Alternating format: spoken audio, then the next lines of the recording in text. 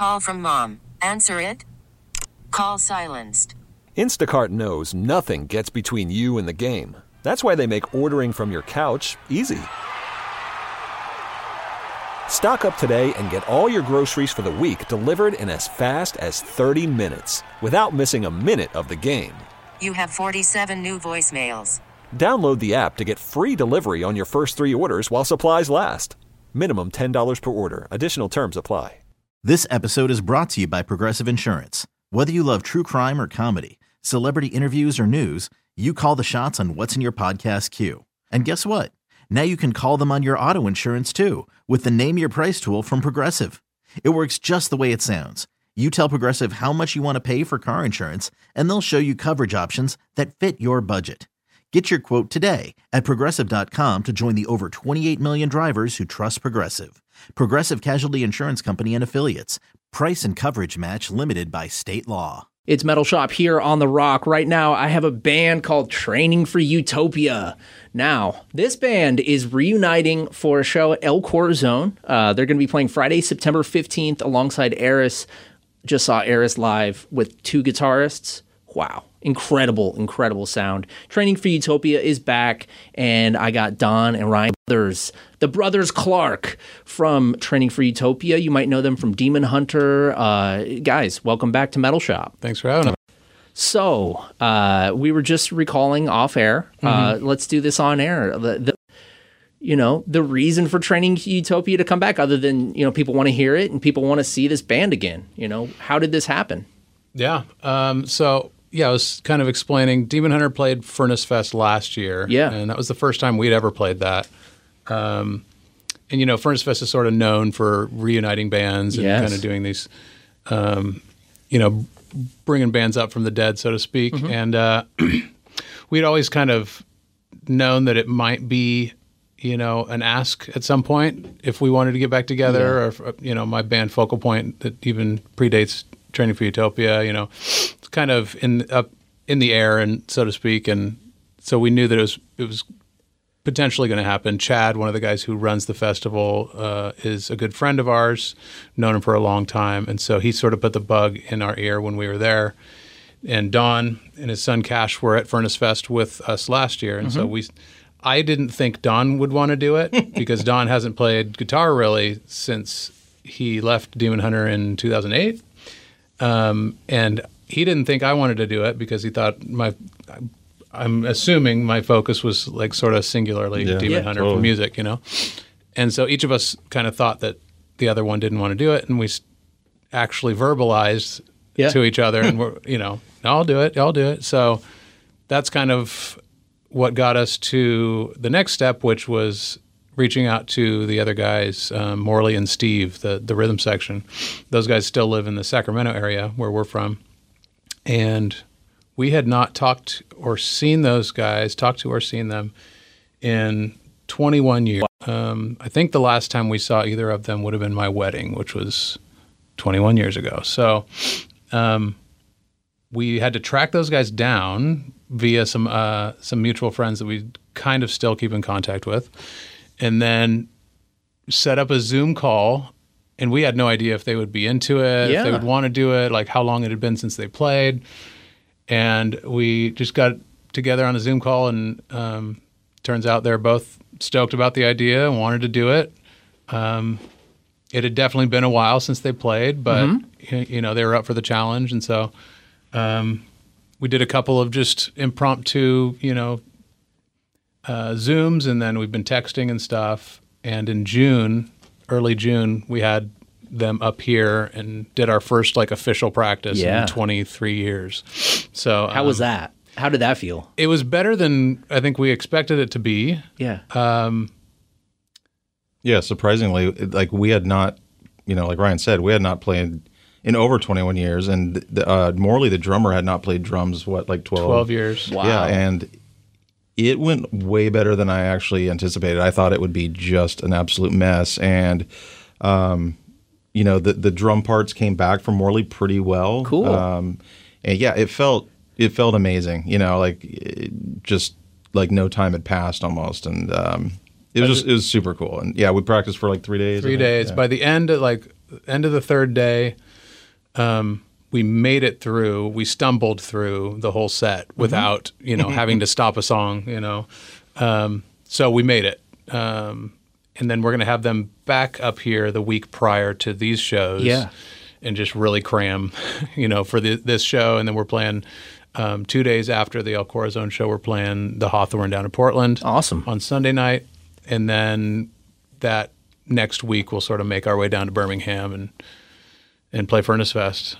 But that's all that's on the docket right now. Yeah. But, bringing this thing back from the dead also has us just like, what could we do with that? Yeah. Could we do a little bit more of this? Or what would the band sound like, 25 years later or whatever? Yeah. It's been cool to kind of like, mess around with that idea, basically. I mean, the style of music that you guys played was, ahead of its time, I would say. There's a lot of bands that are kind of doing that thing now. That style of music and hardcore is bigger than it's ever been, ever. You have bands like Turnstile blowing up and going all over alternative, and you guys were, Botch is back, those kind of style, you know what I mean? So it's like there's definitely... I'm assuming when this was announced, you guys probably got some texts from some old friends. Yo, what's up? Totally. Well, it's like that 20, 25, 30 year mark where it's like that, the nostalgia, also just like as, older guys, just like the whole dad, I told my friend the other day, I was like, this is better than buying a Corvette, dude. Yes. Yes. Midlife crisis stuff. But it is really cool. And, like you said, like we were just huge fans of Coalesce and Today Is the Day and Neurosis. And we were just kids just messing around. And it was, when you put it on, it's like you can't even hear the drums because the mix is so terrible. Sure. But it's just like, it's just a wall of sound. And then bands that were into us, we're able to like do polished versions of it and got huge, and it's been cool for sure. And we, Ryan and I started a band in 2000 that was a success and totally like creatively fulfilled. As far as I'm concerned, when we did Demon Hunter, it was such a great thing for us to start. So all that to say, like I feel like now is the time, like it's the right time. Like I feel like it wouldn't have been right 5 years ago. Yeah. So it's all working out. That's amazing. So let's get a time, let's play the time game here. Basically, I need to know. So Training for Utopia was never a Seattle band, right? Were you guys a Sacramento? Yeah. Sacramento, right? Yep. And so you guys moved up to Seattle after Training for Utopia? Yeah. So I think our last few shows, it was kind of a weird ending of the band, and not a very definitive ending either. It was just Don had recently, towards the end of Training for Utopia, Don had gotten married and moved to Arizona to live with his new wife. Yeah. And at that time, TFU wanted to keep going, so we actually did a handful of shows as a three-piece. Okay. Because I was playing guitar at that point. When the band started, I didn't play guitar. I just sang. And then pretty soon after that, I started playing guitar. So that gave us the ability to be able to play as a three-piece. But we did a show with Neurosis. Awesome. Just as a three-piece. I think that might have been one of our last shows. And then shortly after that, my brother moves back with his wife to Sacramento area. And then shortly after that, he's like, I'm moving to Seattle, design job. Do you want to go with me? And I said yes. And so sort of on a whim, we moved up here. And we had talked to the guys, and I think everyone was sort of same point and just kind of cool with moving on. And there wasn't a big discussion about it. Nothing dramatic. Nothing dramatic because it had gone from the 4-piece to the 3-piece to kind of volatile. I think it was already feeling like it was kind of falling apart. Sure. And so it wasn't a surprise to us. And then, like Don said, we moved up to here and then started Demon Hunter a year later. And then that was just all encompassing, for the last 20 something years for me, it's just been, always happening. And so again, it's just it feels like the right time to bring this back, just because Demon Hunter's well established. Like it's a beautiful thing because I can sort of pick that up whenever I want to and kind of set it down when I want to do something else. And I've done that, whether it's for work or for a side band or something like that. And it's ended up working out. So this is just another version of that where, some things it feels like are better left in the past for a long time, and then it sort of comes full circle and you're like, this would actually be really cool to do. And you kind of gain a new perspective and new appreciation for it. At that time when we were doing Training for Utopia, that sort of noisy noisecore thing that like Don said, Coalesce and bands like that were doing, it was relatively new, but it seems like in hindsight, it was a bit more of a novelty in terms of our tastes. Like we almost kind of grew out of it when we started doing Demon Hunter, because that sort of sound, like the really polished, like 90s Roadrunner metal sound, was something that we wanted to do for a long time, and something that we knew we would continue to want to do for a long time. Yeah. So that's what Demon Hunter sort of fulfilled for us. And going back to the Training for Utopia stuff now is actually like feels really cool because it's something that we haven't really touched in a long time. Yeah. And that sort of moment in time that existed back then, I mean, we were just slopping stuff together. And neither of us are good guitar players. We were just making do with what we had. And so it's a lot of fun to dust off all that old stuff and just like, remember parts of it. Totally don't remember other parts of it. Sure. But just kind of cobble it together. But I think even when we were talking about starting this back up, we all said to each other, like, we all want this to sound, we want to sound better than we ever have. And we do. Like, that's awesome. We can all, I think, play better and it sounds better. So yeah, I'm like excited to play. I'm excited to see what fans think. And we were always an absolute mess. Yeah. Like our shows in the 90s, it was just, we were not prepared. We were, we would break a string and just like sit there and fix it between songs. Yeah. Very, very punk. And we would play songs like 200% the speed of what they are on the record. I think we thought that was cool, but what it really was like, it just made them into this unlistenable mash. But that was just so part of the package, though. It totally was. Like, that was what you to the extent that when we did like a little, best of kind of compilation at the end of the band's run, we called it Technical Difficulties because the band was just wrought with technical difficulties, whether it was an amp blowing up or forgetting songs, or it was just a mess. But now we have the chance to like do it right for the first time. Like, we've been playing. You've got the pro gear. Yeah, we've got the pro gear. I've been in a professional band for a long time. We've got like the DH pedigree as like a template. Like Ryan, has all these bells and whistles now that we can actually use at our disposal. Yeah. I was just thinking how TFU, we would most like on the floor, on the ground, on the floor. Yeah, which is were on a stage. I love exactly. Which made it like when we talk about being just like a mess and just sweat everywhere and strings broken, it was like that was part of the joy totally. Of it all, yeah. And I mean, all right there. A lot of it was by design. Some of it was just like that we weren't good musicians and we didn't have good gear and stuff. But the other half was that we were chaotic by design, and we would, I would jump head first into the drum set, and I would grab my guitar with both hands by the strings and just try to shake my guitar off of the strings.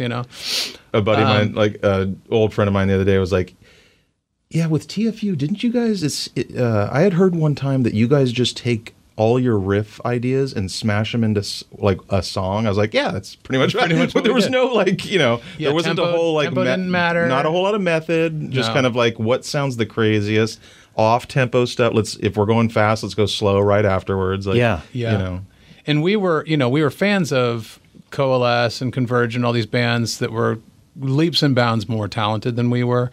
And so we were sort of kind of trying to emulate what they were doing with this weird off-time stuff. Sure. But we couldn't really fully grasp how to do that like in a really cool way, like bands like Meshuggah or Coalesce do, And so what you hear is like us trying to do that and sort of making it maybe like an eighth of the way. Yeah. So there's a couple of sections. We got a record deal out of it. So. We did. There you go. There's a few sections that are like maybe 5/4 or something like that.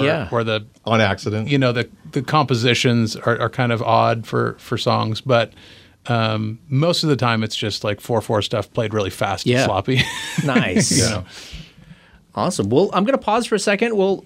This interview, and we're going to jump into a song from Training for Utopia. Again, they're playing at El Corazon with Eris on Friday, September 15th. Tickets are available now. They're also going to be playing Furnace Fest down in Alabama, so going to be pretty awesome. We're going to play The Falling Cycle. Who wants to tell me about The Falling Cycle? This was an earlier song of you guys, right? Yeah, this was the first EP. So at the time, I was in a band called Focal Point. Yep. And my brother had started Training for Utopia with a different singer. I don't know how many people know that, but the first iteration of the band was with a guy named Rob Denler. And Rob and my brother kind of formed this band while I was busy with Focal Point. Focal Point gets off the road in 1997 in the summer, and I could quickly tell that Focal Point was kind of fizzling. Mm-hmm. The tour we went on was sort of a trial by fire. We were, 18 years old. We went all the way across the country. And so Rob was leaving to go back to LA where he was from. And so there was a hole to fill in Training. And my tastes and sort of what I wanted to do, Training for Utopia was a lot more, at the time, was a lot more what I wanted to do. I had written lyrics for Focal Point. I played guitar in that band. Mm-hmm. But I'd sort of been real hands-on with the vocals and background vocals, writing the lyrics, all that stuff. So I knew that I wanted to be a frontman, wanted to be a singer. Yeah. And so Training for Utopia gave me that first opportunity to do that. And as soon as I joined, I would say probably a couple months later, we went and recorded an EP, which at the time we called Breathing in Disease. It was just a demo. It was a demo. We put it on a cassette. Nice. We recorded it with Eric Stenman at a studio called Enharmonic in Sacramento, which is it's a famous studio there. Deftones, I think, did Adrenaline there. Nice. And we sent that cassette to Brandon Ebel at Tooth and Nail because I already had that relationship. And he was like, I love it. I want to put it out. And so I don't know why we decided to change the name of the EP to The Falling Cycle. We named it after a song. I think that probably made more sense. But we did the 7-inch and a CD version in either late 97 or early 98. 97. 97. Yeah. Okay. So it was all happening super fast. Yeah. Like Focal Point's fizzling. I joined this band. Like we do a demo. I took some of Rob's lyrics for 3 of the 4 songs and adapted them in my own way. And then I wrote the lyrics to a song on my own. So it was kind of the end of that era and the beginning of a new one. Yeah. Actually, what were Rob Denler's lyrics. So, okay. Yeah. Interesting. I like this backstory. So, again, Training for Utopia, we're going to go into it. It's a Falling Cycle here on Metal Shop.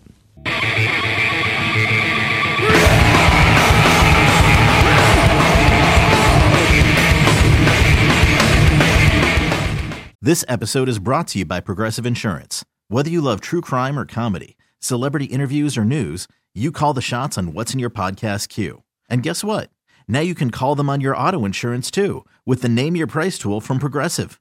It works just the way it sounds. You tell Progressive how much you want to pay for car insurance, and they'll show you coverage options that fit your budget. Get your quote today at Progressive.com to join the over 28 million drivers who trust Progressive. Progressive Casualty Insurance Company and Affiliates. Price and coverage match limited by state law. Call from mom. Answer it.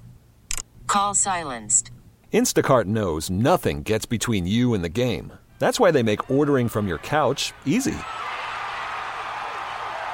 Stock up today and get all your groceries for the week delivered in as fast as 30 minutes without missing a minute of the game. You have 47 new voicemails. Download the app to get free delivery on your first 3 orders while supplies last. Minimum $10 per order. Additional terms apply. I'm Sandra, and I'm just the professional your small business was looking for. But you didn't hire me because you didn't use LinkedIn Jobs. LinkedIn has professionals you can't find anywhere else, including those who aren't actively looking for a new job, but might be open to the perfect role, like me. In a given month, over 70% of LinkedIn users don't visit other leading job sites. So if you're not looking on LinkedIn, you'll miss out on great candidates like Sandra. Start hiring professionals like a professional. Post your free job on linkedin.com/recommend today. That was A Falling Cycle by Training for Utopia. You can see them in the flesh again back Friday, September 15th with Eris at El Corazon. This will be the first show in 23. I would say 23 years because I think we played right up to the end of 99. Okay. Awesome. So Ryan, we've gone, into some of your incredible visual art in past Demon Hunter interviews. Don, were you a visual artist as well that kind of influenced Ryan? Is that the story, or? I don't think I influenced. Ryan's an amazing, talented artist on his own. But like we were thick as thieves in all things music and art. Yeah, and I'm still a visual artist. I'm a illustrator, graphic designer. And, awesome. Yeah, I want to be a musician. But that's kind of a crazy story there too. Is I just started doing 7-inch art for bands coming through town. Yeah. And, I didn't do posters, but I don't know if you remember Life Sentence Records by Yes. Okay, so Ryan, Life Sentence X. Yes, right? you got it. I did that logo. You're the older brother, right? Yeah. Okay. 4 years older. Yep. So he started designing considerably before I did. I didn't start professionally designing or really knowing what to do on a computer at all until late 2000, after we'd moved up here, and I sort of got an internship at Tooth and Nail. But awesome. He was doing, he did the focal point art like in 96 or might have even been 95. Is this on Quark? Dude, yes, on Quark. And I would go to Kinko's. I didn't have a scanner. I'd go to Kinko's and scan everything. I was doing. I put all the photos or images that I tore out of National Geographic or whatever and put it on the flatbed scanner, scanned it all in at 72 DPI, so just high quality. And then it's funny, the very first focal point 7-inch is all pixelated, but it's like kind of looks crappy, like almost like we did it on purpose, but it was not. That's what you tell people. Exactly. It's supposed to look like that. Exactly. And then Dan Gump, owner of Life Sentence, who signed Focal Point, wanted to start using me for a bunch of different stuff, and so I did. And he would pay me in zip drives and 7 inches. So he would, so Don would he would either do the full 7-inch design, or Dan would just have him sort of lay out pre-existing artwork. So like with bands like Clear or Lifeless, they sent him the cover and the logo or whatever, and he would put it all together. But it was looking back, it was so, I was thrown into the fire, and I didn't know what I was doing, and it was kind of school for me, and I was having the time of my life working on artwork for these bands that I loved or whatever. And then Brandon Ebel, once the Focal Point got signed, started hiring me, and I laid out the Focal Point record here in Seattle. He flew me up, and I used Quark Express, and Ryan, who was the painter that did Focal Point? Mark. He did No Effects. Yeah, he did Heavy Petting Zoo. He did a handful of records back in the day, but the one that always comes to mind is that Heavy Petting Zoo cover.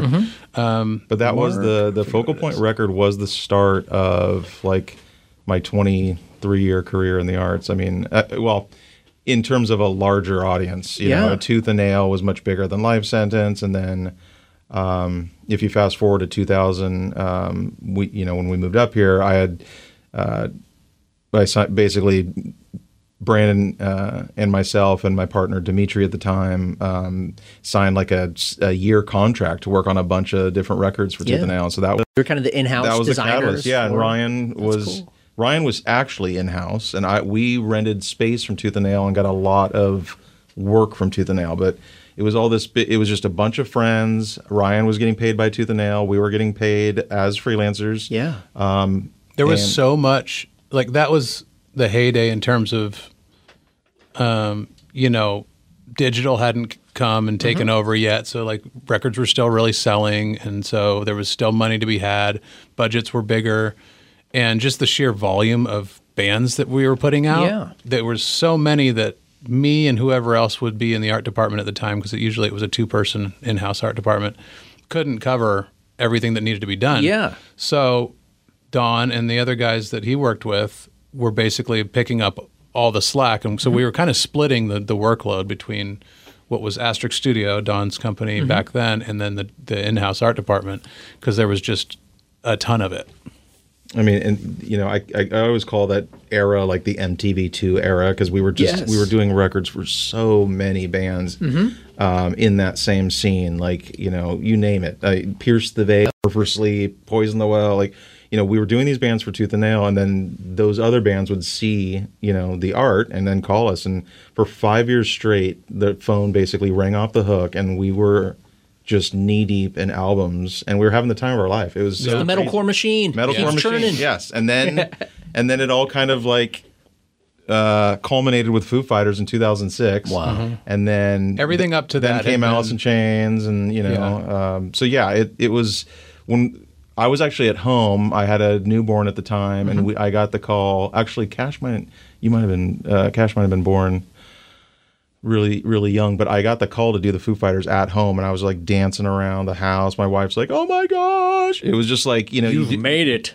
Yeah. Totally. We've done all these. I mean, like, everything hardcore up until bands. that was small little hardcore bands, and then it was Foo Fighters, and then it was crazy. It was really, everything really sort of cool. changed. And Ryan and I flew down and met with Dave and the band, and it was we could go on and on with stories, but I love that though, because it's exactly how, you know, you look at so much of media, artists, you know, people, writers.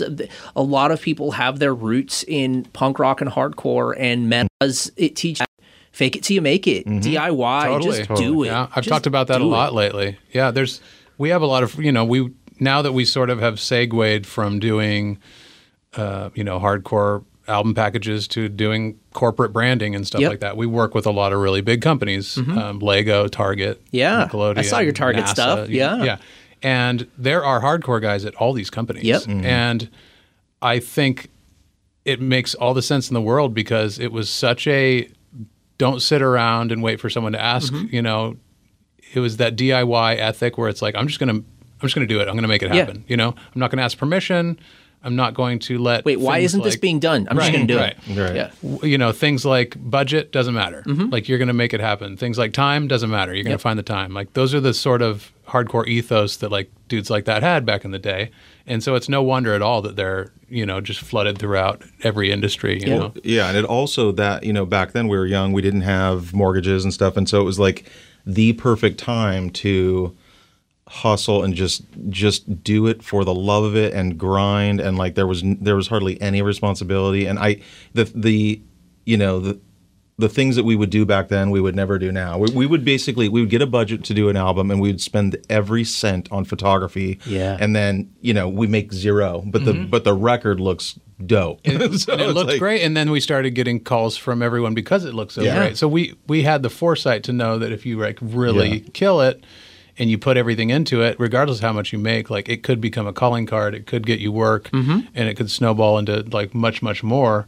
But it's also, when Ryan's talked about this too, and I as well, but this healthy obsession of like, you know, there's no plan B. This is, you know, we've done conferences, and I speak at companies to their creative departments, and sometimes someone will come up and be like, you know, especially at conferences, like, you know, I love art. I don't exactly know where to start, and a lot of, you know, my mind is thinking, well, you're asking kind of the wrong, like if you're asking that question, I don't know if it's going to work for you because there needs to be like, I'm going to do it no matter what. I already know the names of all the people who do what I love because I've researched the heck out of them. Yep.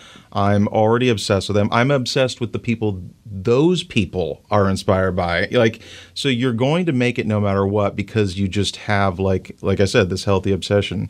And that's how we were. It never once felt like work. It was always just like, we're having the time of our life, hanging out with our friends. And it never felt like a risk either, which, I mean, a lot of it probably was. But I feel like if you risk with that sort of passion and like foresight and just like willing it into existence, I feel like the risk is a lot less, you know? Yeah. It's going to sound super cheesy, but I will say, you know, just upon this reflection and hearing you guys talk, it's just how beautiful of a thing is it that this band that you started, you know, and in these, you know, obscene demos, you know, and all these like 7 inches that you were obsessed with as kids has now afforded you this lifestyle of being artists and doing it yourselves as, you know, adults. And now you are covered in tattoos and, you know, you're speaking to, you know, high up clients at Target and Lego. And it's like, And it all stems from it's underground. It's pretty wild. Yeah. I mean, it's a very powerful thing, and I honestly think that, like I was sort of saying, hardcore is very unique in that way. Oh, yeah. You know, there are lots of different music scenes that someone could get into growing up, and a lot of them probably wouldn't really do much for you. Yep. But hardcore is sort of like, it's sort of a testing ground for the rest of your life, and it's like a trial by fire for the rest of your life, where you have an awesome community of people. Yep. Back then, you had to sort of search for it, so you had to do a little bit of work, you know, which No is internet. which you know, like it wasn't readily available, so it taught you to just be scrappy and like, I'm going to find these people, I'm going to find these records, I'm going to. And how many like hardcore guys do we know now? A lot. Yeah, totally, a lot. Totally. You know, I was talking about the other day how when we would go book our tour or TFU, our first tour, you know, there is obviously no internet, and there was like this black book of like, okay, here's the hardcore guys or gals in the cities. Here's their phone numbers, and if you want to play in their city, call them. They'll set you up. So that's what we. I somehow knew all these. I got it names, from like, someone who got it from someone else who got it from someone else, and I had this list, and I booked our first tour, and it was like, hey, you know, Sarah lives in Charlottesville, or you know, it's just like it's so random. It was like, you got to go see Igby down in Southern California. Yeah, it was and like then, this, Francisco owns Chapter Records. You know these names that just sort of exist the secret out there, club and, type thing. Yeah. I remember seeing Maximum Rock and Roll had something called Book Your Own Thing Live, right? Yep. And that was kind of so. Yeah, that's right. That was similar. That had all was the a huge numbers and stuff. Yep. So, you know, I was listening to a podcast years ago, and they were talking about how Shai Hulud went on tour with Strong Arm, and you know, there were people that were. There was one venue that didn't want Strong Arm to play because they were a faith-based Christian hardcore band. Being, you know, in that scene of, you know, hardcore and stuff, did you guys ever experience, you know, some pushback from, you know, the more punk or DIY places that didn't want, you know, a tooth and nail band? Yeah. I would say Focal Point sort of got a little bit more of it because that was even earlier. Yeah. And so within the hardcore scenes, straight edge scenes, it was more the fan base than anything else. But we would play shows where we would, you know, we'd go 2 songs in and we would just get in a fist fight on stage. Oh, wow. You know? Bands would unplug our gear, but we were sort of scrappy as well. So like we would, you know, we would throw elbows, and we would also also unplug gear and stuff like that. And then training. By the time training came around, I mean, we sort of sat on the fence about a lot of that stuff as well, and our lyrics weren't overtly spiritual whatsoever. But we had the logo on the back of the record. Exactly. Yeah, so the logo, that was enough for a lot of people, you know, bands that we would play with or whatever. Like we would play shows with bands and sort of get the cold shoulder, you know. But you know what's funny is they were always over our CD. Yeah. Yeah. You're a TNN band. But I think it was mainly, we had some issues in Berkeley like early on, but I don't, which at the Gilman, I mean, that's going to, but I don't remember really much of it. We didn't have much of it. Focal Point had a lot of like heckling from the crowd and stuff like that, and people throwing stuff. By the time TFU came around, it was just like, I think it was less of a stereotypical hardcore kid, and more of like a kind of grimy, like San Francisco, like squattery kind of fan.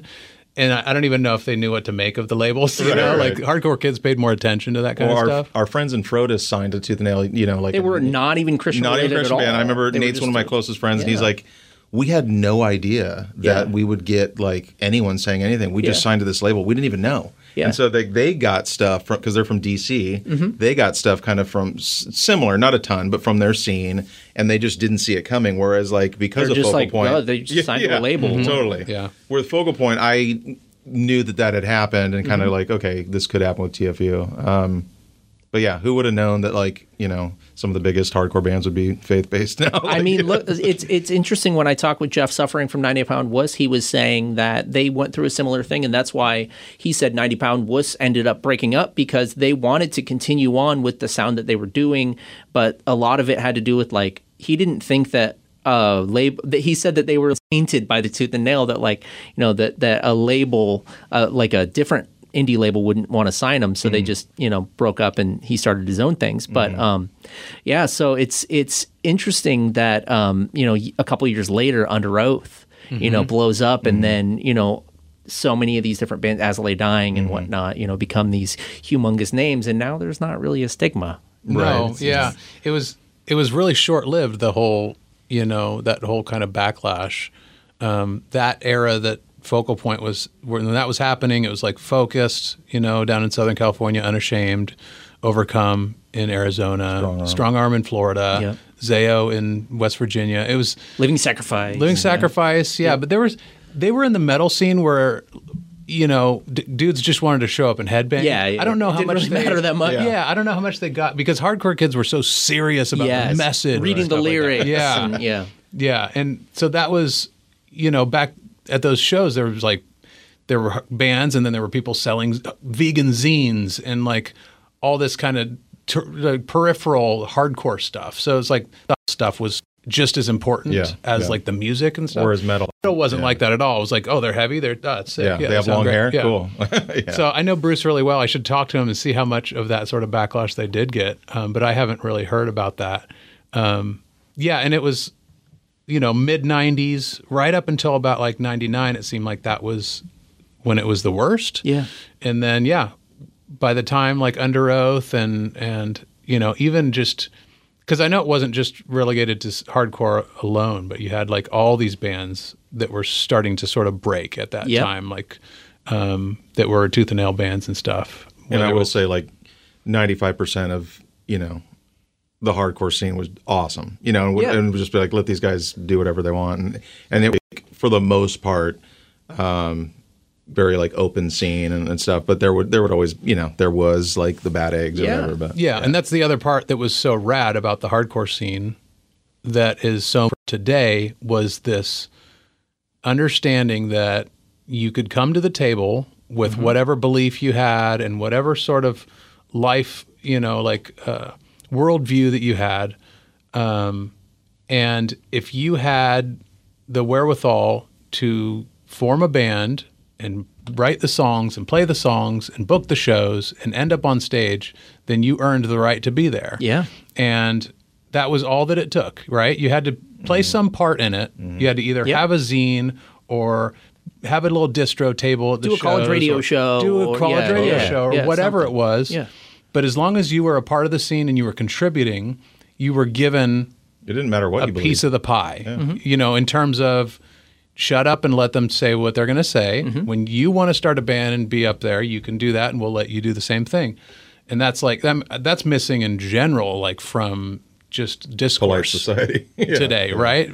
And hardcore is almost like this time capsule of like, look, it's possible. Like you can actually do it. You can like, disagree and still be like friends. And be homies with people. Like it works, I will say that, and I'm going to get off this topic, but I will say that it is funny hearing you guys talk about this when, you'd be getting crap for being a quote unquote religious label where, a good portion of the bigger bands in the hardcore scene were then bringing Hare Krishna into those rooms. How funny is it that they'll accept one religion, but the other one is totally. But I think that's part of why there was an underbelly of acceptance, though, is because it wasn't just Christianity.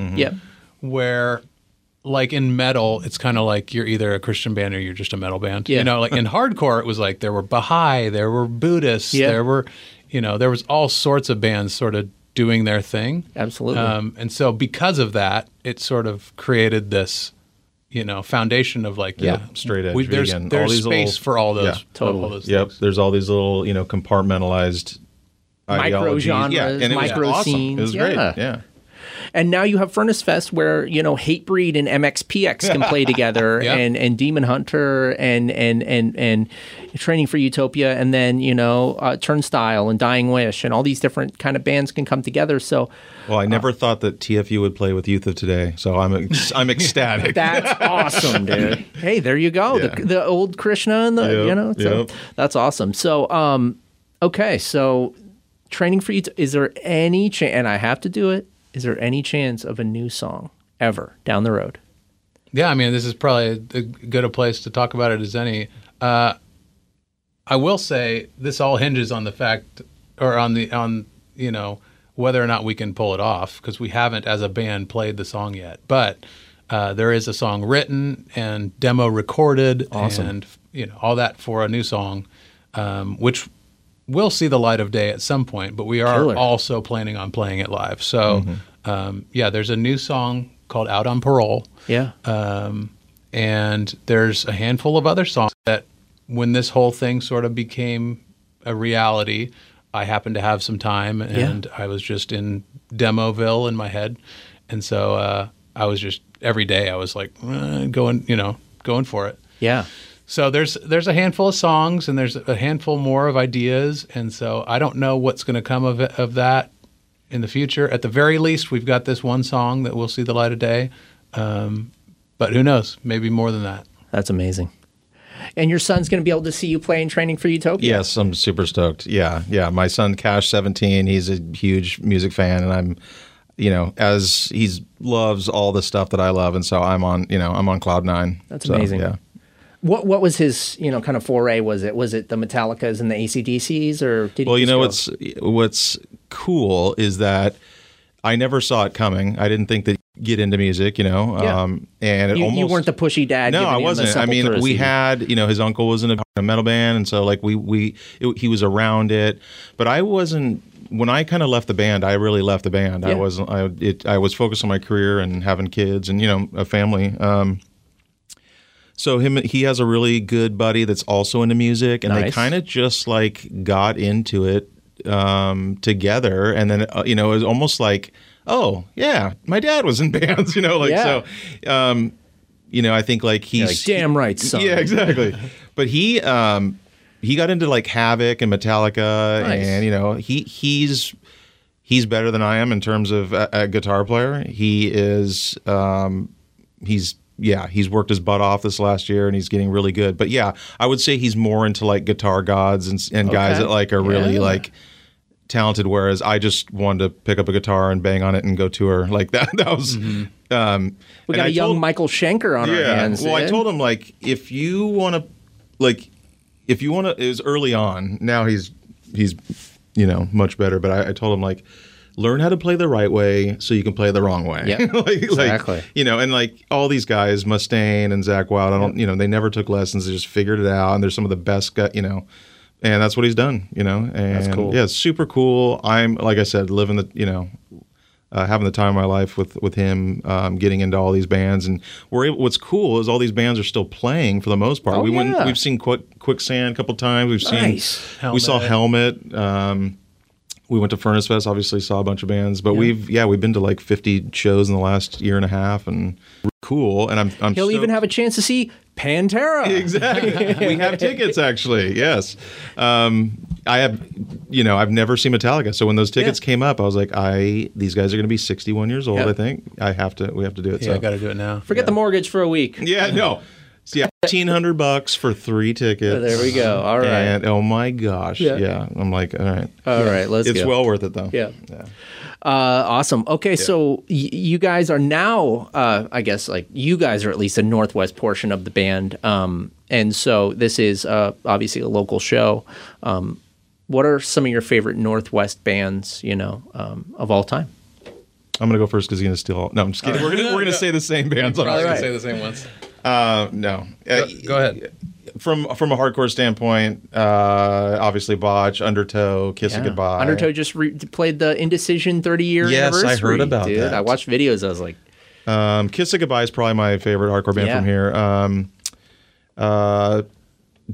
Foo Fighters, Alice in Chains. I mean, Foo Fighters would technically, I think, back then be considered a Seattle band. Well, Dave Grohl wrote the whole first thing here himself. I'm going to say Foo Fighters. Totally. Okay. Yeah. I almost forgot about Kiss It Goodbye. I love it. I love Kiss It Goodbye. I would say, like, generally speaking, and from a really young age, Alice in Chains by a long shot. Yeah. I'm sitting here wearing a Pearl Jam shirt. Yeah. I kind of, like a lot of people probably my age, kind of really just like the early Pearl Jam. As a band like Alice in Chains, I consistently like what they do. And I would say on a more niche level, Black Breath was, you know, just my R.I.P. favorite. Elijah, man. Yeah, I know. When they were around, I mean, I basically went to every local show. Good. Have you heard Neil's new band? Vacuum? I have not. Yeah, dude. I'm sure it's good. He's still got that. He has the best voice. Oh, yeah. He's amazing. He has a new kind of like punkish D-beat, but still, I saw him play at Capitol Hill Block Party down at the Cha-Cha. And Vacuum. Check him out. That's a great name. Yeah. That is I can't believe it's not taken. Right? Yeah, they were that band where they could set up like in a living room or they could play Numos and it would always sound so good. Like no matter where. And they were so tight. It was like you look at them and it looks like they're barely holding on, but it's perfect. It was just perfect every single time. And you can hardly ever find any other band that nailed it like they did. I wish everyone would have got to see them. But yeah, they were my favorite. Me and my wife would go to basically every show that they played. Amazing. Even if it was 100 miles in any direction. So. That's awesome. Black Breath, some Alice in Chains, some Pearl Jam. We got some Okay, that's awesome. Yeah. Guys, right on. Well, thank you so much for coming up, dude. Yeah, thanks for having us. Thanks you so much. It's been rad to talk to you guys. I kind of just threw this idea out there. Didn't know if you guys would be down to talk, but I'm so thankful that you to talk about this because, again, they're going to be playing Friday, September 15th. This is their first show in 23 years. 23-ish, yeah. With Eris at El Corazon. And Eris, if you're not familiar, that's John from Undertow's band, incredible band. And you can catch them Friday, September 15th. Tickets are available now. They're also going to be playing Furnace Fest. Going to be playing in, what's the venue in Portland? Hawthorne Theater on the 17th, Sunday the 17th of September. Right on. And any final words for the Northwest audience for Metal Shop before we go? Tickets are not sold out, so come on out. We want to see you guys. It'll be fun. It'll be a good show, and it'll be a lot of fun. And we got outfits. Okay, just give us some grace. We have no idea what's gonna happen, but we're excited. Nice. All right. We're training for Utopia. We're gonna go into a final song here. A Good Feeling. Anything you guys want to say about this one? This was our first. After we had basically got signed off of the EP. This was our first thing, like actually on a label, on a full-length record. First song of that record. I had heard like that sort of emergency broadcast beep thing at some point, and I was like, it would be cool to start a song with sort of a feedbacky kind of and then actually say the words, "This is only a test," and sort of like, meld them into the lyric somehow. And I don't know if it had ever been done prior to that. I feel kind of proud that we were the ones to do that. This is only a test. Beat, did it. Kind of make that a song. So nice. Well, it's a good feeling. Training for Utopia again Friday, September 15th at El Corazon. It's Metal Shop here on The Rock. This is only a test. Not left empty again. No choice words to save. But already solid.